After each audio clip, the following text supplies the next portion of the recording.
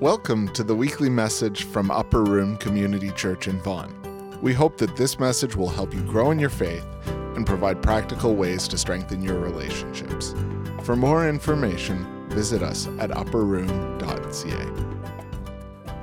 And I'll be reading the scripture today from Daniel chapter 5, verses 1 to 17. King Belshazzar gave a great banquet for 1,000 of his nobles and drank wine with them.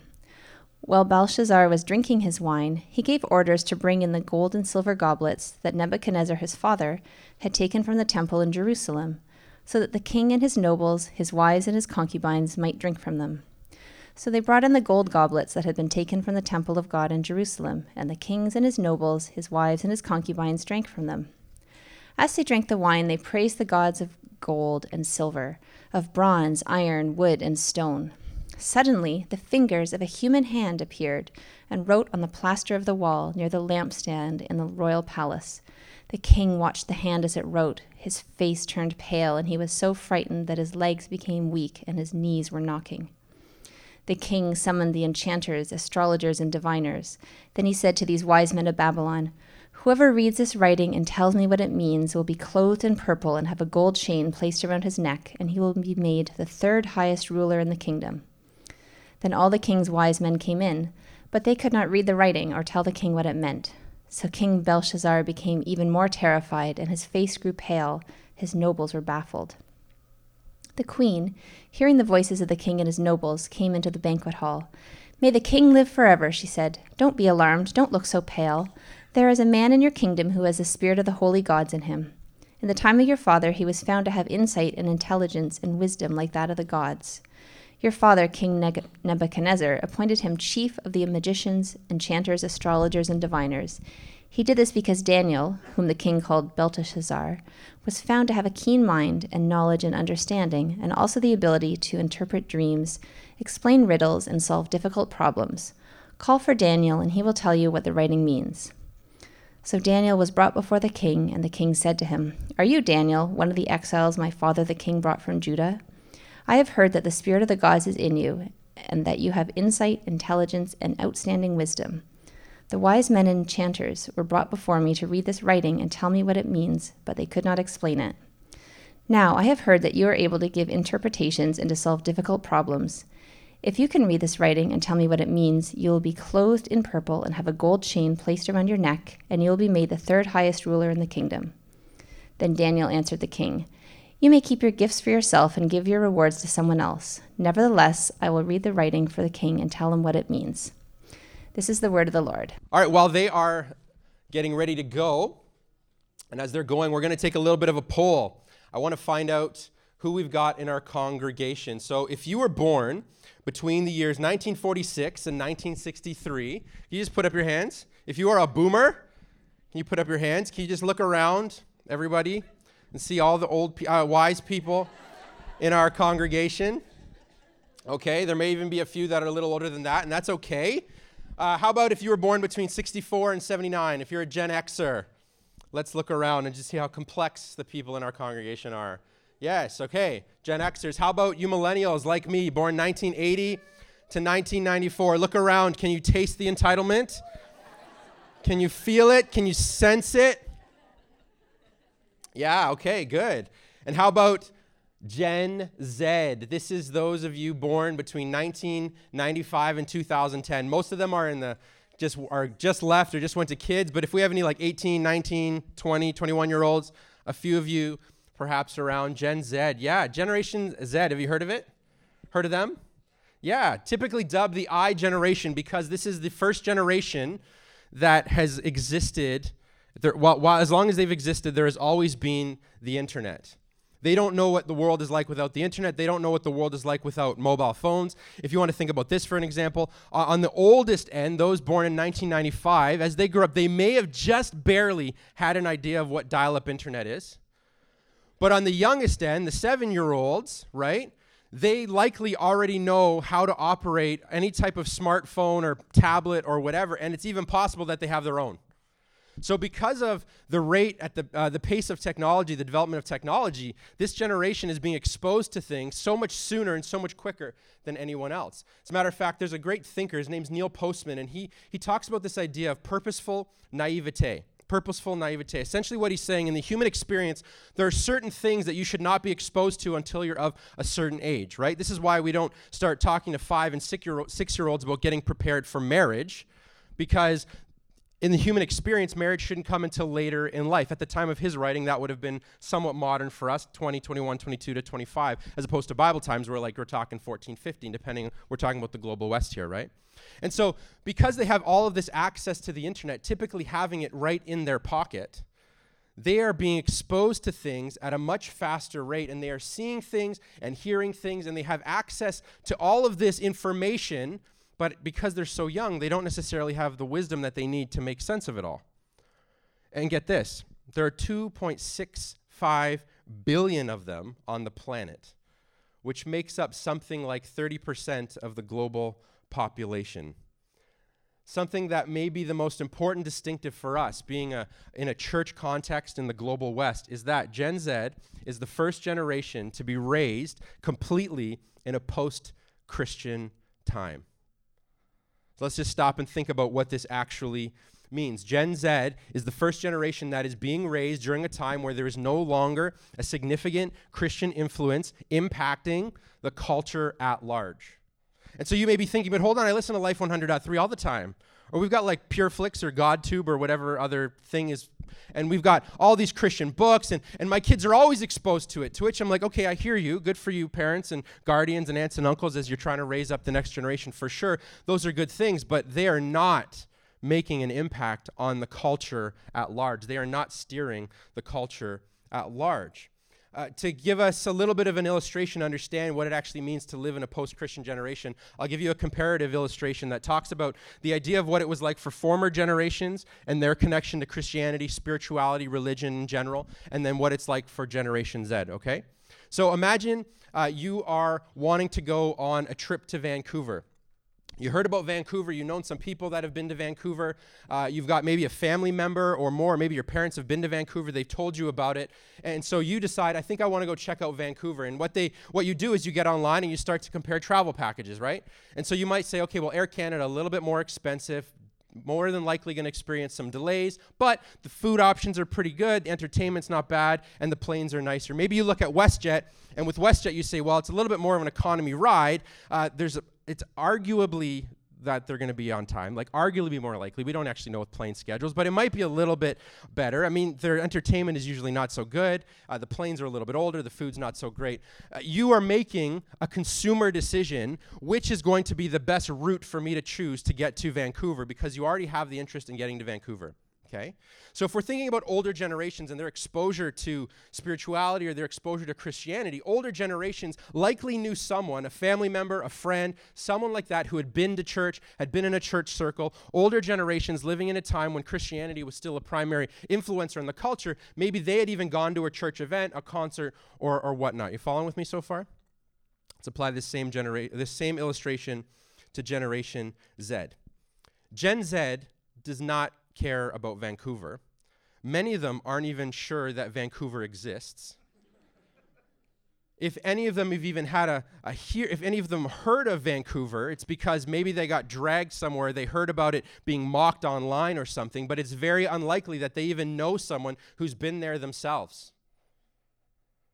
On top of that, they have no interest in flying to Vancouver because they are terrified of planes. So when we're thinking about what a post-Christian generation is, we are living in a totally different day to day.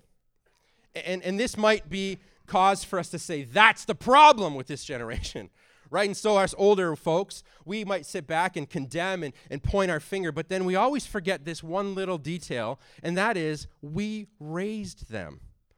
We're responsible for their upbringing. And so if you are in Gen Z, I just need you to know that I feel for you. I'm not by any means here to rip on you or to give you a hard time. I'm just here to say, like, I can't possibly imagine, and I'm pretty close, I'm a millennial, but not still close enough to you. I can't really imagine what it's like for you to have parents that are maybe interested in God and following God, but you are going into school where every day you're being exposed to something that is completely other than Christianity. right? Where you can't even have regular conversations with your friends because they don't even have a clue who Vancouver is or who Jesus is and where Vancouver and all that kind of thing. Lost in my own illustration, right? And we've got to remember that just as we are responsible for raising them up, this is not a hopeless generation by any means. I love young people, spent a good portion of my life, more than a third of my life, loving them and ministering to them. And one of the things I've seen is that the passion that Gen Z has, the entrepreneurial wiring that they have, the desire they have to be a part of social justice causes and things like that, I'm hoping and praying that Gen Z, as they move into positions of power and influence in politics and whatever else, that they will be the ones who begin to reverse and correct all of the generational errors from the past, the ones that we've committed. So why are we talking about Gen Z? Because as we think about this post-Christian culture that we live in, we actually get a great picture of what a modern day Babylon looks like. So for the past number of weeks, we've been working through this series in Daniel called Foreigners, right? And the idea is that Babylon at the time of Daniel was this godless culture. It had actually, King Nebuchadnezzar had actually removed God, physical items that would help the Jewish people think about God. He had moved those things out of the way. He had gotten rid of them, and they were living in a time where they were forced to think about and worship and spend their time and their money on anything other than the living God. Sounds like really similar to the time that we're living in right now. And so as we come into our passage, we're looking at Daniel chapter 5, and thank you, Serena, for reading that longer passage. VJ and I were joking about how in order to get, the scripture readings have to be a little bit longer to kind of tell bigger pieces of the story. And so thank you for reading that. As we come into chapter 5, we're maybe in the midst of a familiar story, right? If the story's not familiar to you, at least what takes place in it probably is, right? This whole idea of the writings on the wall. We've heard of this in pop culture. Maybe you've been in really tough business meetings where you've heard one colleague say to another, hey, the writing is on the wall here, right? And that has particular implications, but maybe we're not too familiar with the story. And as we read through chapter 5, we actually see that there's a whole lot of similarity from other chapters that we've already gone through. Chapter 2, right? What happens? Nebuchadnezzar has a dream. He freaks out, gets it interpreted by Daniel. He repents. Chapter 4, Nebuchadnezzar has a dream. He freaks out, gets interpreted by Daniel. He ends up spending 7 years with this bout of insanity before finally snapping out of that and repenting once and for all. And so chapter 5 follows a similar structure, but some of the details have changed. First things first, we've got a new king on the scene, and his name is Belshazzar. And what he's doing, this young king, this new king, is he's throwing a party. There's over 1,000 guests. And he's got his wives and his concubines, and all these people from his kingdom are joining him at this feast. And this is not an uncommon thing. Even today, politicians, kings, people of power throw parties in order to lavish their wealth on the masses. Why? So they will maintain their favor. Let me spoil you with things so I'll keep your vote, right? And we see this coming up in news all the time today where there's actually a major perversion of all this. So I'll keep your vote. This is what they were doing. And they would want to spoil them. But we see that as the meal was going on, this was actually more than just a regular meal. This was actually a worship service. There's worship happening here. And so as they're meeting, it says in verse 4, as they drank their wine, they praised the gods of gold and silver, of bronze, iron, wood, and stone. And one of the ways that they were doing this is they were actually drinking their wine out of the cups, the goblets, that were taken from the holy temple in Jerusalem. So if we remember back in the beginning of the book, when Nebuchadnezzar came in and besieged Jerusalem, he took all of the holy, religious, spiritual artifacts out of the place of honor that they were in, meant to remind the Israelite people of who their God was, took that away and repurposed it for himself. And now we've got Belshazzar drinking out of these cups, which were meant to be drunken from only by holy, spiritual priests. They're drinking from this, and as they're doing it, they're intentionally worshiping other gods other than the God that they knew it had come from. So if we think about this, Belshazzar is essentially making a power move here. He knew that in the crowd there would have been people who were taken over when Nebuchadnezzar took over Jerusalem. And he's saying, you know what? Not only am I king, but I'm better than your God because, look, your God answers to me. Your God is a servant of mine because he has provided me with these cups, these plates, with these things to eat and drink out of. And it's right in the middle of them blaspheming the living God that he breaks in. And this uninvited dinner guest of sorts shows up.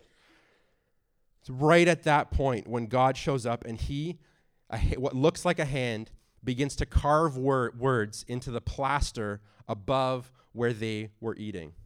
Now, this was not a figment of their imagination.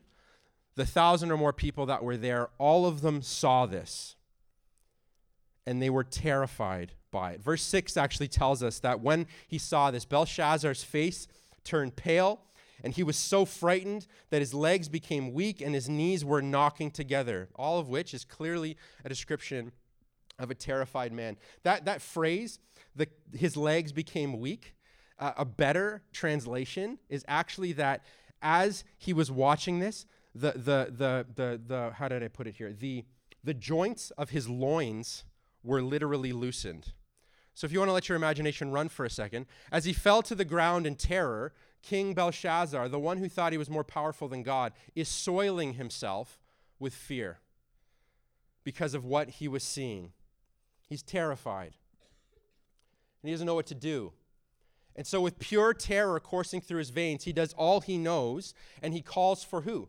The counselors, the wise men, the people in his kingdom who were known, who were hired. Their purpose in life was to serve the king, was to serve him by interpreting and making sense of all of these mysterious happening. But again, regardless of their potential brilliance or whatever they were supposed to have, they come in and they offer no help. As a result, verse 8 and 9, all the king's wise men came in, but they could not read the writing or tell the king what it meant. So King Belshazzar became even more terrified, and his face grew even more pale, and his nobles were baffled. My wise men can't save me. Now I'm even more terrified because where is my hope? And clearly he hadn't heard of Daniel, or at least not until now. The queen mum, his mother, comes and says that she's heard of a man in the kingdom who has this reputation of being wise, of being smart. She says this incredible thing. He has the spirit of the holy gods living within him. He's helped your father, Nebuchadnezzar, the king before you. He will be able, if you bring him in, he will be able to tell you what all of these other wise men cannot tell you. He will be able to help you. And so Daniel comes in. And when he does, Belshazzar says, I've heard that you are this incredibly wise man, and you've got the spirit of the gods. If you're able to help me, I'll give you a gold chain, and I'll dress you in a purple robe, purple being a symbol of royalty and wealth. And I'll promote you to the third most important position in all of the kingdom of Babylon.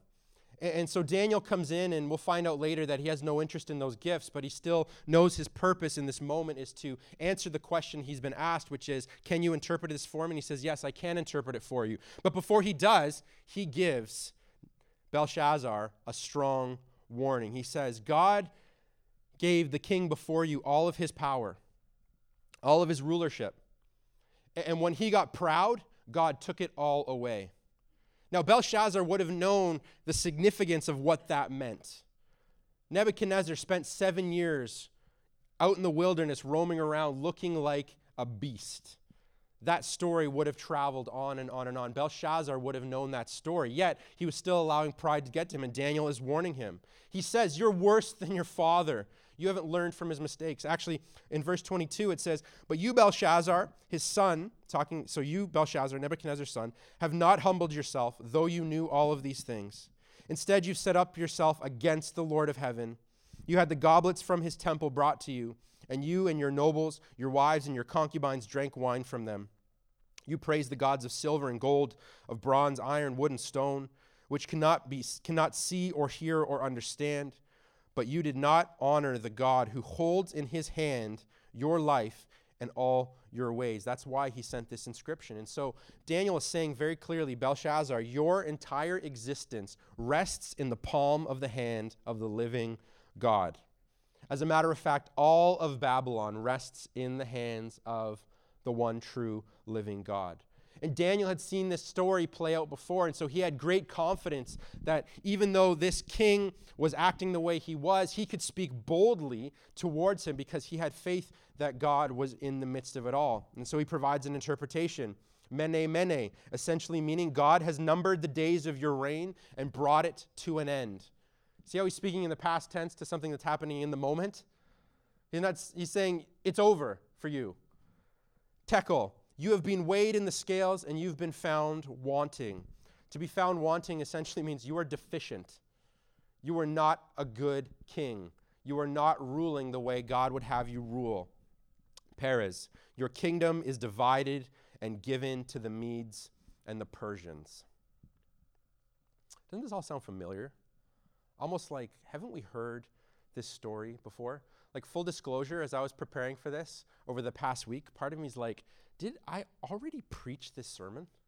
Or did VJ already cover this? And then part of me is like, maybe I could just use my notes from a few weeks ago and nobody will have really noticed, right? Because the story has such incredible repetition. 5 chapters, and we've told a similar type of story 3 or 4 times already. And as I thought about this, that's when it clicked. Oh, that's the point. There's nothing new under the sun. Every king that would rule in Babylon would fall into the same trap. They would all think they're bigger and better than God, and they would all be completely wrong about that. They'd all be full of pride. They'd all be blaspheming. They'd all try to defy him. And again, we would see God break in and give a vivid picture, whether it's a dream to Nebuchadnezzar or this writing on the wall, this inscription on the wall to Belshazzar. God breaks in and says, no, you are not in charge. You are not the true king. I'm God. I'm the one who's actually in control, which tells us that the corruption of Babylon is repetitive. It's the same old story that keeps playing out. And so as we're following the biblical narrative of all of Scripture, or even just in these 5 chapters so far in Daniel, should we be surprised that the next king that comes along is worse than the other? When the next king that came is a product of the king before? Should we be surprised that a godless nation isn't producing a God-fearing king or ruler? And so that actually gives us a picture of the world that we're living in right now. Should we be surprised that Generation Z is the way that it is? No. Because it's actually coming as a result of God slowly being pushed out. Not that he's trying to go away, but being pushed out and being viewed as not as important anymore in our culture. And that's the repetition of Babylon in our day, and our modern day Babylon. That's the repetition of Babylon that we read about in Scripture. But there's something else that's repetitive. It's not just the corruption that's repetitive. Because again, we've also seen that God repeatedly breaks in and is faithful to his followers and merciful to those who are in opposition of him. Something inside me, when I'm reading stories where there's an enemy, where there's a villain, right? Whenever that's happening, I just am waiting for something bigger than them to break in and absolutely take them out, destroy them, decimate them, right? I don't know a lot about comic books, but when I watch those movies where there's this arch enemy, this villain that just seems impossible to take out, I am waiting for the moment when he is just destroyed, obliterated, right? And yet I do that even sometimes when I'm reading Scripture, and sometimes I even do that, maybe not to that extreme, but with people who may be enemies of mine or more difficult to get away with. God, would you just come in and deal with them? Would you just take them away? Would you get rid of this problem, this repetitive thing that I keep experiencing as I interact with them? But there's the thing about God. God is love. And so when he breaks in and gives everybody a chance. When he broke in and gave Nebuchadnezzar these dreams that terrified him for the purpose of shocking him, and not being able to be explained by any human, essentially what God was saying is, I am giving you a chance, but your only chance is if you turn to me. And then with Belshazzar, the same story plays out.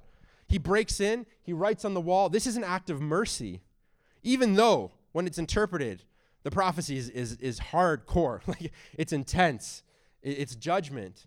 You haven't been the king that you've been called to, but Daniel is saying this, and as he's doing it, he is saying there's a chance if you turn to God, if you do repent, if you will be like your father.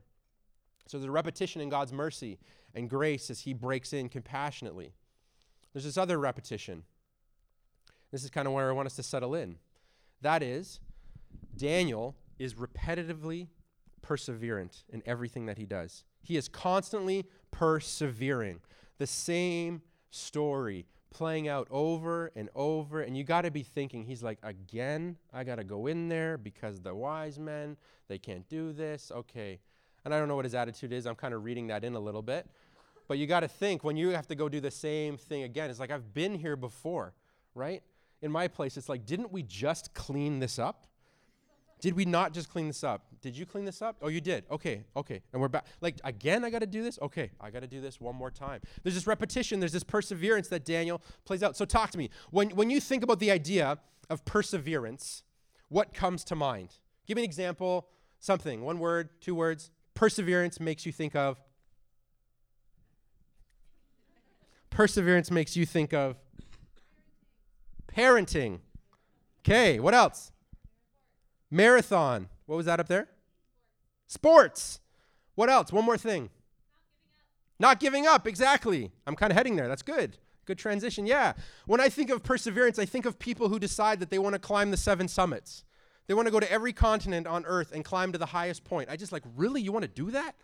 You're going to risk your life training yourself and buying gear and all these kinds of things? Or marathon runners, people who are like, yeah, I just did a half marathon. It was just a half. I'm like, a half marathon? I barely drove a half marathon today. Like, it's incredible perseverance. I would define perseverance in this way. It's enduring repetitive hardships for the sake of what's hoped for. Enduring repetitive hardships for the sake of what is hoped for. This is the underlying theme of the book of Daniel.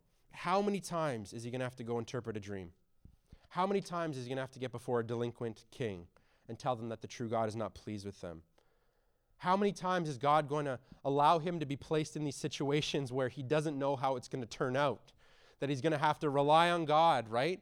And this thing that is hoped for, this enduring until the end, because we know that there's something else coming after this. Daniel knew.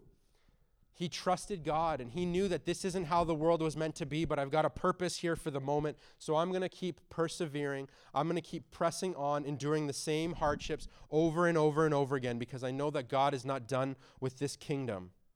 And we know that Daniel, his perseverance is rooted in a love and in an obedience for God because of what he says in verse 17. Verse 17, you may keep your gifts for yourself and give your rewards to someone else. Right? So this tells us, the king is saying, I'm going to give you the best I can possibly give you if you tell me what the inscription means. He says, I'm not interested in that. Go ahead and give it to somebody else. Nevertheless, I'm still going to tell you what it means. Why? Because he doesn't serve the king first and foremost. He serves God first and foremost and understands that God had given him an ability to speak into these times. He was more interested in the blessing of God and the purpose of God than simply gaining reward and promotion for himself. He was willing to get in Belshazzar's face and give him the hard word that God is not impressed with you and your time is limited. He was willing to do that even knowing that that would be risking his life, because he ultimately knew that his own life, Daniel knew that his own life rested in the hands of the living God. And so his perseverance was rooted in who God was, what God had been doing, the things he had seen God do already, and the things that he was hoping for, the unseen things. It was because of his faith in God that he was able to repeatedly persevere. Hebrews 11 verse 1 rather, gives us this amazing definition of faith. That faith is confidence in what we hope for and the assurance of what we do not see. My hope, my personal hope in God is rooted in the testimony of other people as they tell me what they've seen God do in their lives. As I've seen God move in incredibly miraculous ways in my own life, that increases my hope and it increases my faith. And as that happens, there are still things going on in the world that I'm not going to be able to see, that you're not going to be able to see, but my hope is that God has got it all under control. That God is still at work in it all. Jesus even says this incredible thing. He says, blessed are you, or good for you, because you're believing and you have seen these things. But far greater is it going to be for these people who have not seen and yet they still believe. That's what faith is, right? That's what hope is. And so when our faith is rooted in God and what we believe he has done and what we know he can do and what he is doing, our faith is not in the system. Our faith is in God and that he is in work and in control of the system. That's why Daniel could endure and persevere through these repeated hardships. So how about us? Do we have this grass is greener mentality? Well, my boss at my current place of work is just such a terrible person, so I'll just go work somewhere else for another boss and that will make it all better? Or is there a repetition there? And some of you know this. Maybe if you're a millennial, I'll just speak for us for a second. We have this habit of bouncing around until we think we're going to find true satisfaction, but we just keep going all over the place, and we're not really finding it because we're never going to find that satisfaction in the boss or in the workplace. We're never going to find the satisfaction in yet another school program or yet another degree. We're not going to find the true satisfaction there. Maybe you go into your place of work and it's the same repetitive, explicit conversations going around you, right? Maybe while you're at work, the same boss keeps giving you the same unethical instructions. Cut these corners, function this way, and you just seem to can't get away from it, right? We can't escape it. Maybe you've got a professor at school who just repeatedly is over and over and over again talking about how anybody who has any belief in God or religious system is just a weak person. And she brings that up every time, and you're just like, again, I've got to go through this? Maybe you're a political person, and as you see various amendments being made or legislation being passed, you're like, that goes completely against what my Christian moral and ethical being is all about. And the question there is, well, are you able to persevere in the midst of this because your hope is in God, or is your hope in the system that the system will eventually change and function for us? It seems to me, if we look at a global perspective, that it's in the face of opposition that Christianity blossoms and grows the most, right? And we can go back and we can look at what happened in the book of Acts, and we can see that. We can take a look at what's happening in the Middle East or in parts of China. Go ahead, make it illegal to worship Jesus and watch how he shows up and is present.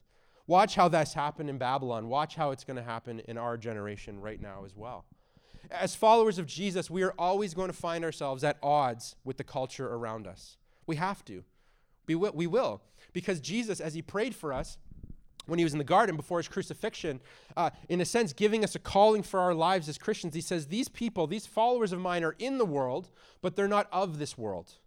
We live here, we dwell here, we are to work here, we are to raise children here, we are to set up families here, we are to do all these things here. Of course we are to do that, but we do not look or function or think like those in this world. We are to be distinct from that. And so if you remember back a few weeks ago, I talked about this idea of assimilation and isolation.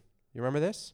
Assimilation and isolation. Assimilation essentially means that as Christians, we assimilate to the culture around us. We blend in. We look just the same as everyone around us. Put another way, if we were to videotape a portion of your day, the entirety of your day even, as we videotaped you, if you've assimilated, all we're going to see is a bunch of people on a screen that look all the exact same. There would be nothing about the way you think, talk, act, the places you go, the where you spend your money, how you spend your time. None of that would be any different than the rest of the non-Christian world around you. Now, if you were isolating yourself, if you're pulling yourself away from the culture and saying, I don't want anything to do with this godless culture, I'm just going to be over here with Jesus and one or two other people, we're going to be over here. If we were to film you as you ran your day, then it would just be you in the video frame. There'd be nobody else there because you've isolated yourself, you've pulled away, you'd have no interaction with anybody else around you. That's not what we're called to do. As followers of Jesus, at odds with the culture around us, but understanding our position as being in the world, but not of the world, if we were to videotape somebody like that, then what we would see is you interacting with a variety of different people, of different religions and economical standing and all these different kinds of socioeconomic standing. You'd be interacting with all sorts of different people. But the difference would be that you are the primary influencer there. That everywhere you go, you are finding yourselves brought into, invited into different circumstances where you get a chance to allow God to break into the world of those around you. You are the one who's walking around influencing others as opposed to being pulled under and influenced by them. All of this, of course, for God's sake. And so Daniel was able to persevere in the midst of the broken, godless Babylonian culture because he knew that God had not abandoned him, and because he knew that God had given him an ability to be in that world but not be a product of it. And the same goes for us. Our ability to persevere in our modern day Babylon is directly connected to our understanding of our faith and our hope in who God is and what he's doing. And so all along we've been talking about the character and the faith of Daniel and the three amigos, right? These guys in the story, Shadrach, Meshach, and Abednego and Daniel. As we hear this story, we're chapter 1. They courageously ask that they not be put under the same requirements and that they have a different diet than the king's diet. In chapter 2, they pray to God, save our lives, give us an interpretation. God provides it, they're spared from their execution. Chapter 3, they spoke firmly to the king to say that we are not going to bow down to your idols. Go ahead, throw us in a furnace. Go ahead. Chapter 4, Daniel again, with the help of God, interprets the king's dreams. And so as all of this is playing out in real time for them, something's happening, and that is the rest of the people around them are noticing that there is something different about them than anyone else in Babylon. Remember, in our own story, in our chapter today, Daniel was invited into the king's presence. The king maybe heard about him or had forgot about him, but it was his mother who says, there's this guy named Daniel. We've got to go find him and bring him in because he's got the Spirit of the living God inside him. And he has this wisdom and this intelligence, and he's able to solve complicated problems. He had a reputation that went ahead of him. We need to bring him in to this conversation. And so what I'm saying here is that for us today, Christians, followers of Jesus, we actually do truly have the Spirit of the living God within us.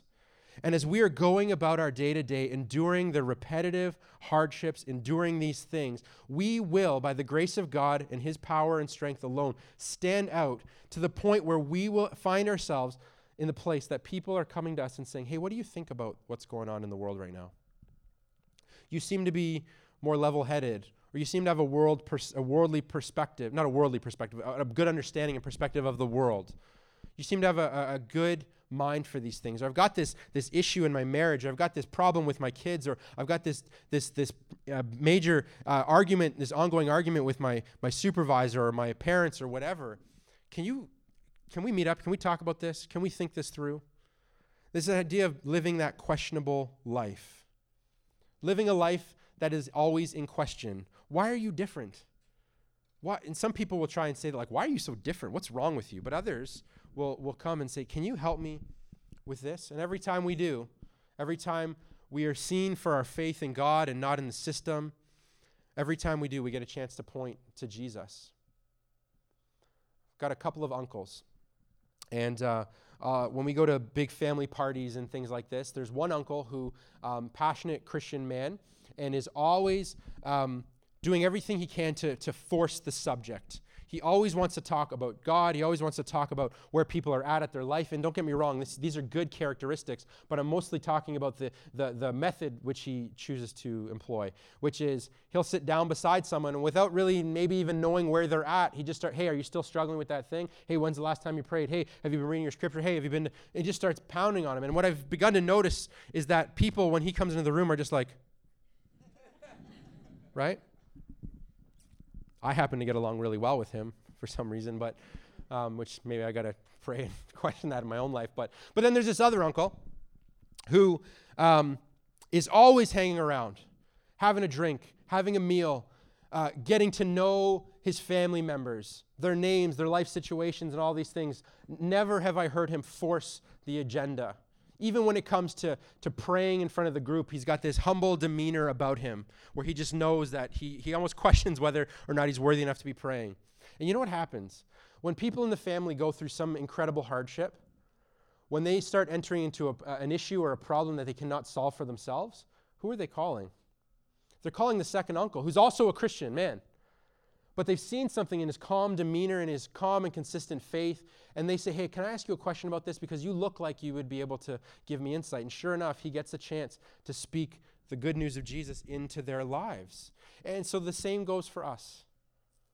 As we go about our day-to-day trusting in God and not in the system, persevering and going through the exact same story over and over and over again without giving up and not quitting, people are going to say, hey, can we sit down and talk?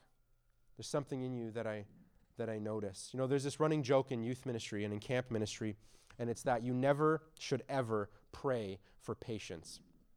The reason for that is as soon as you pray that God will give you patience, he will gladly answer your request by giving you an innumerable and out of control amount of situations where you need to be patient. And so that's a bit of a running joke. But I actually think that one of the applications for us this morning is that we ought to be praying, God, would you make me look like Daniel looked in his time? Would you make me look like somebody who has wisdom or intelligence, not for my own sake, but for your sake? So that way when people come and say, why are you the way that you are? How do you think the way that you think? Why are you so calm? Why do you seem so hopeful even though all this stuff is happening? We can point our finger and say, well, I'm like this because my hope is in God and not that the system is ever going to change. I think in our culture, we need to look for themes of redemption and rescue and compassion and salvation, and we need to be working those into our conversations on a regular basis. And there'll be something there when we sit at the table with our colleagues or our friends or our family and issues pop up where we're able to even use what's happening in the world of the movies and bring it to make a gospel application. An incredible verse which sums up this whole idea. But in your hearts, 1 Peter 3:15. In your hearts, revere Christ as Lord. Honor Christ. Have reverence for Christ. Honor him and love him above anyone else. And always be prepared to give an answer to everyone who asks you to give the reason for the hope that you have. And do this with gentleness and respect. 1 Peter was written in the context of persecution. People being forced out of their homes, forced out of their villages and their towns, having to escape for their lives. And he says, honor Jesus more than anyone else.